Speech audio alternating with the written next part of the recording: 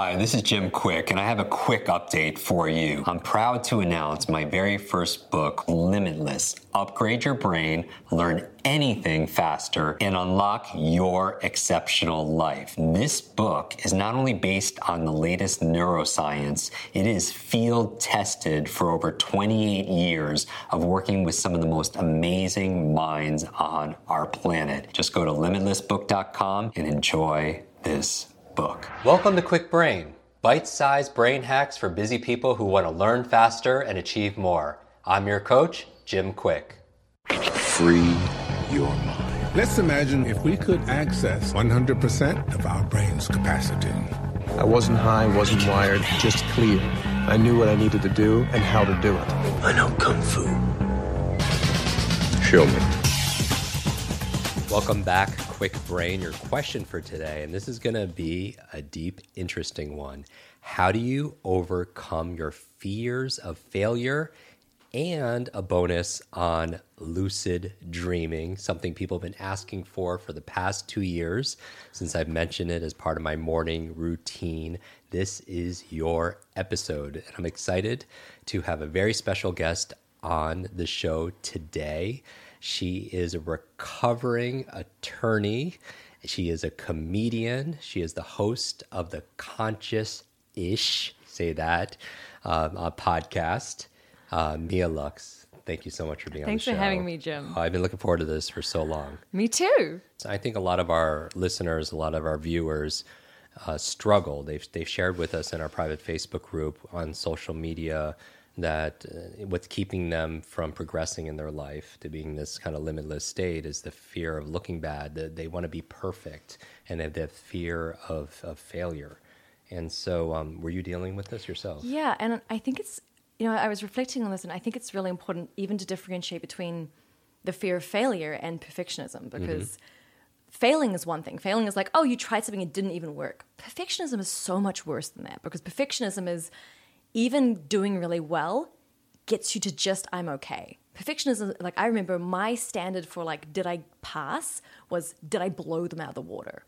So if I did well, I felt like I was failing. So it wasn't even a fear of failing. It wasn't even like I did it bad. I just didn't do it so sensationally well that everyone was mind blown forever. Mm-hmm. And so that when you're at that degree of like self-criticism, I mean, you can't win. And so that's why you'll see people who even though you'd be like, but they're doing so well, they're so high achieving, they're so successful, they're not failing, but they're in this like crazy criticism spiral. Like they feel like they're failing because they're so perfectionist about it. So I burned out as a lawyer. I retrained as a high school teacher, worked with kids with learning behavioral difficulties, loved my job, but worked harder as a teacher than I ever worked as a lawyer. Wow. And, because you do, because I made all my own curriculum, I made all my own resources, I was so dedicated. But this brain loop of like perfectionism, I'm getting up and I'm doing this work with these kids, and then I'm not seeing instant results. Right. I'm like, well, these kids haven't like radically transformed yet. I'm failing. Work harder. Okay, next day, still not transformed. I'm failing. Work harder. And after like 10 months, it only took 10 months, Jim.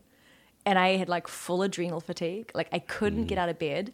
I had to resign. It was heartbreaking. And that's when I realized, like, I was like, okay, there's something in me that is complete. It's like, this is a monster in me that is destroying me inside out.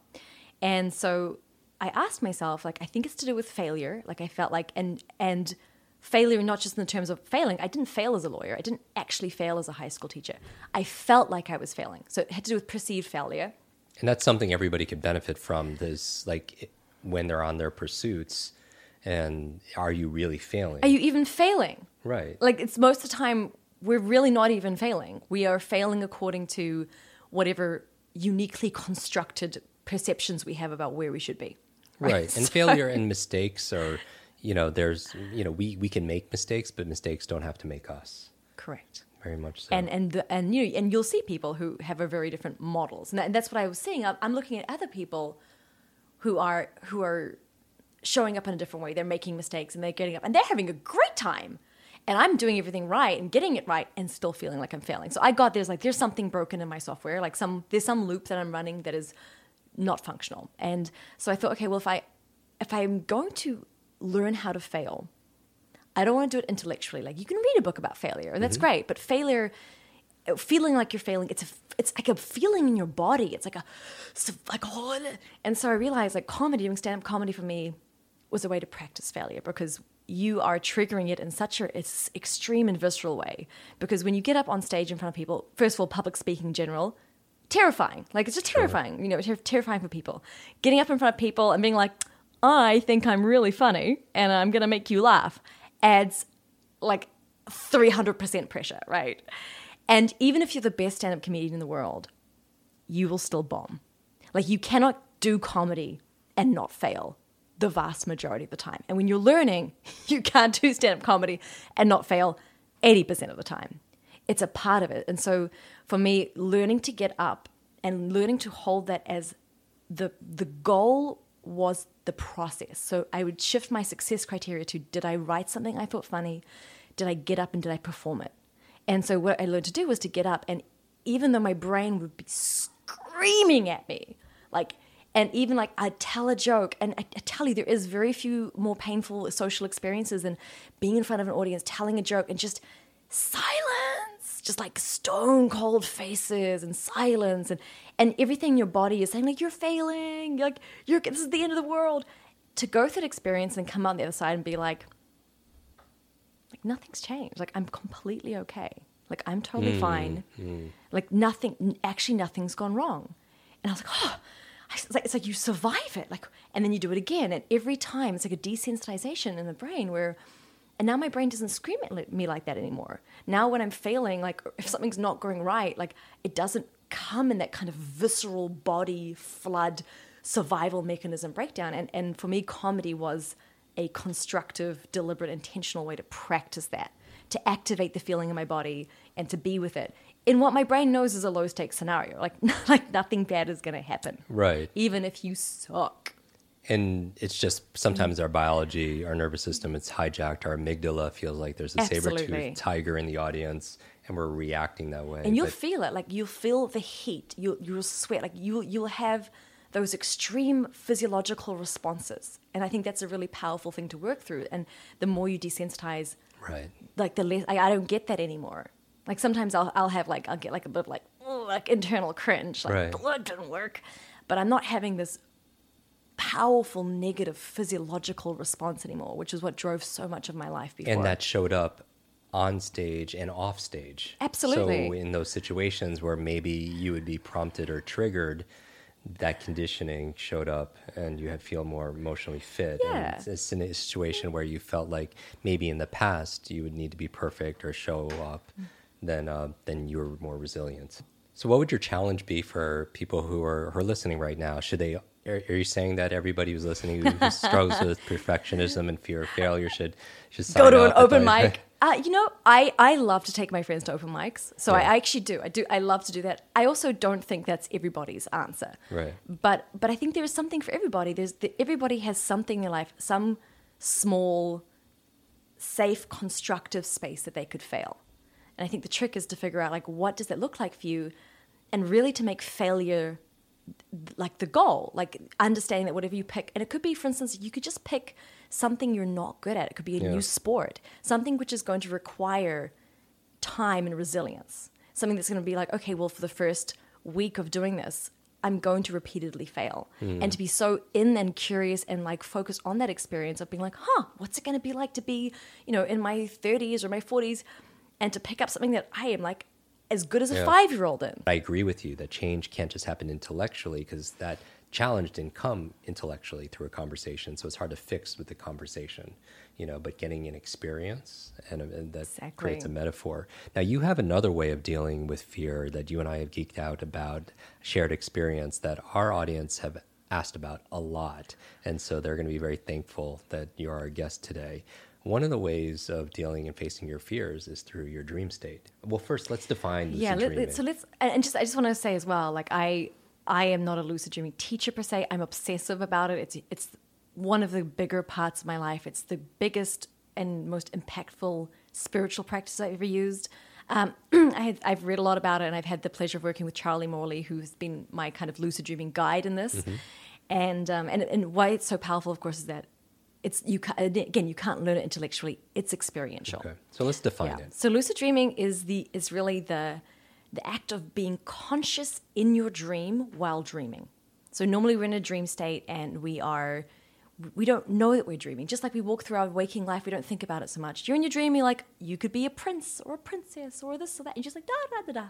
And some of us will have this spontaneously where at some point we go, wait, is this a dream? And everyone at some point has usually had some kind of experience like this.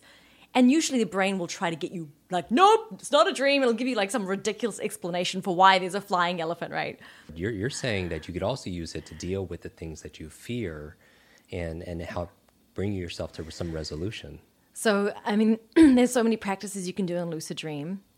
And for me, some of the most powerful ones I found in terms of like really embracing the stuff that I fear is your brain and like I find my dreams and my unconscious mind is so symbolic, right? Like you work with the symbolic imagery of the dream. When you get lucid, it's not like you control the dream. You're not just like, do this dream, do that. But you have a really powerful kind of co-creative influence with the dream in that moment. So for instance, I would ask to meet the aspects of myself. So like once I asked to meet my fear of success. I was at the point where I was just about to release my show. And I just hit this, like, you know, you talk about mindset. I hit like a limiting belief in my mindset about what it meant to be successful. And I felt like there was something that was holding me back. So in my lucid dream, I said to the dream, I'd like to meet my fear of success. And you do this like before you go to bed, or? Yeah, like I like to have a dream plan. Like there's a real process because dream memory, intentionality, motivation, these are like the biggest things in terms of like getting lucid, staying lucid. You have to learn how to stabilize a dream.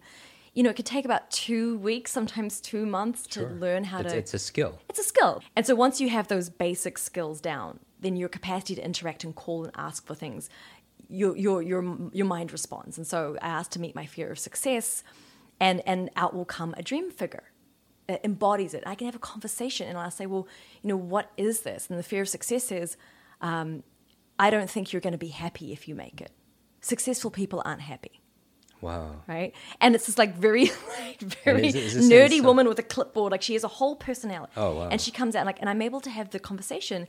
And then like the work that Charlie Morley has helped me with is like then to integrate, I hug and I say, I'm sorry, I accept, I integrate you, I love you.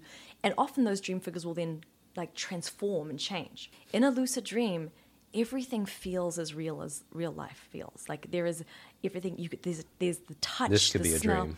You really get that your brain is capable of producing the most unbelievably high-tech 3D simulator you've ever stepped into. Like VR is like nothing. And it can create architecture and sunsets and plants and flowers and people's faces and textures and gravity. And so if you're someone like me, I have perfectionism, all the little micro fears of my psyche that have been chipping away at me, having essentially a real 3D simulator to interact with them and to ask questions and relate to them and heal them. It is the most powerful sort of psychological, spiritual work I think that people can do. Amazing. I love this so much. What would be one tip for somebody who's listening to just begin their first step into lucid dreaming? I'm sure some people do it naturally. Yes. But I mean, it's really... You need to, dream recall is the biggest thing. And it seems like you already have a show about that. So make sure you watch Jim's show, Dream Recall. I have a dream journal every day, no matter what. Because you're just training your brain to be like, dreams are important. But then the other part of it is the reason why we don't wake up in our dreams is because we're so mindless in our lives. And so the practice I call like reality checks, it's like I walk through my life and as often as I can, I stop and I go, is this a dream? And then like I do a reality check where this is really good. I look at my hands. I'll pick one spot on my hand, focus on it, flip my hand, flip back. In a dream, your brain finds it really hard to replicate your hand perfectly. Right. You'll lose a finger. It won't. And that's why I do a check. Like, am I dreaming? There's a bunch of different reality checks you can do. So if I get the suspicion I'm dreaming, I'll check. And if I do that try to do it 10, 20 times a day. Like if you really want to like get lucid. And you just start doing it in your dreams. You'll find yourself in your dream talking about lucid dreaming to somebody. Like I've had dreams where I'm like, yeah, it's this lucid dreaming thing. And then you do this thing, you do this reality check, you do this. And I do it in the dream. And then my finger goes, I'm like, wait, I'm dreaming right now. Right? Exactly.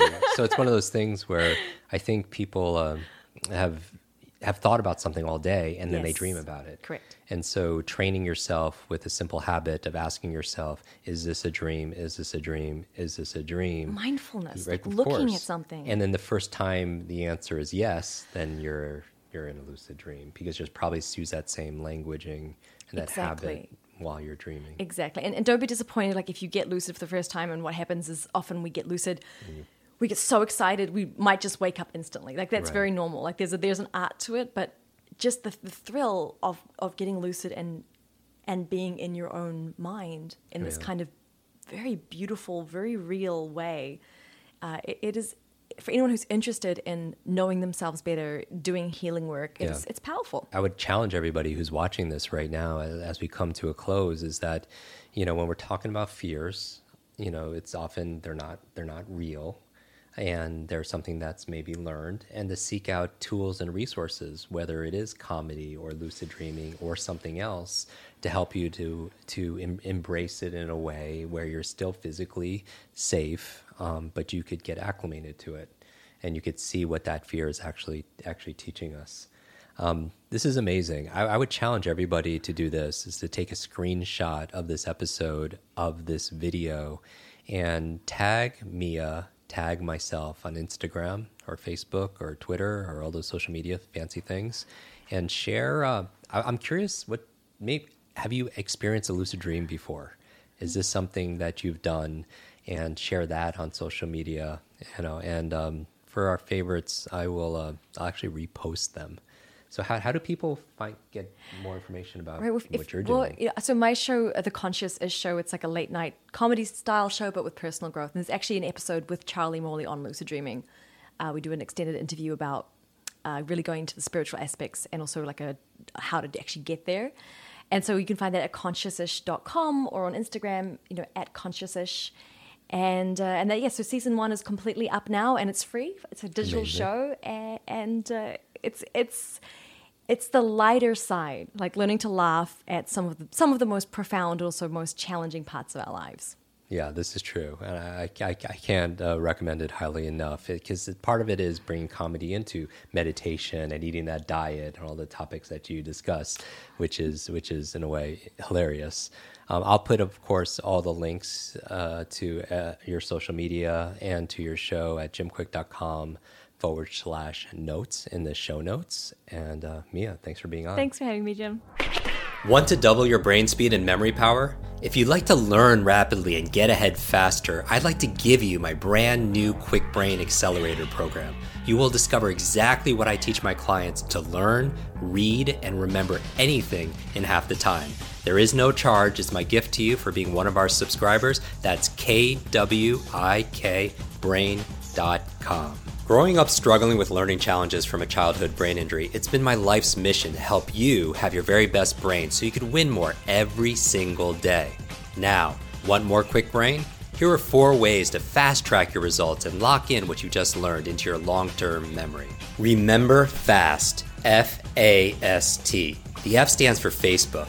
You're not alone on this journey. I invite you to join our free private online group. There you can connect with me, your fellow brain lovers, links to resources, and even submit your questions for me to answer in future episodes. Go to kwikbrain.com. That's Kwik brain.com. The A stands for apply. Act on what you learned today. Remember, knowledge is not power, it's potential power. It only becomes power when you use it. So use what you just learned. The S stands for subscribe. Don't miss the next episode and other free brain training. And finally, the T stands for teach. You want to learn faster now? The key is to lock it in right away by teaching it to someone else. When you teach something, you get to learn it twice. Here's a simple way to do that. Leave a review on iTunes. Leave a review with your biggest takeaway from this episode. You could also post and share this podcast on your social media. It helps us spread our mission of building better, brighter brains. And of course, tag us so our team can properly thank you. #QuickBrain, Kwik Brain. Mine is @JimQuik, Kwik, on Instagram, Facebook, and Twitter. So, what does FAST stand for? Facebook, apply, subscribe, teach. I'll see you in our next episode of Quick Brain. Until then, remember, you are faster and smarter than you think. I hope you're enjoying this episode. And if you want to go deeper with many of these authors that we have on our podcast, these experts, I want to invite you to join our Quick Success program. This is our monthly lives that I do, where I teach something brand new that we haven't taught before, answer your burning questions. And also we have something that people have been requesting for many years, a quick book club. This is your Limitless Book Club, where every single month we read a book together, like a book provided by this author. And then we get the author to come online and join us for a 1 hour, share going deeper in these strategies, how to put them into practice. I share my 5 tips for how to memorize things out of these books. Many people want to read a book a month or build up to that, and this would be the program. So if you want to join, just go to quicksuccess.com and get your spot and join us live and get to meet these authors very up close and personal. And back to the episode.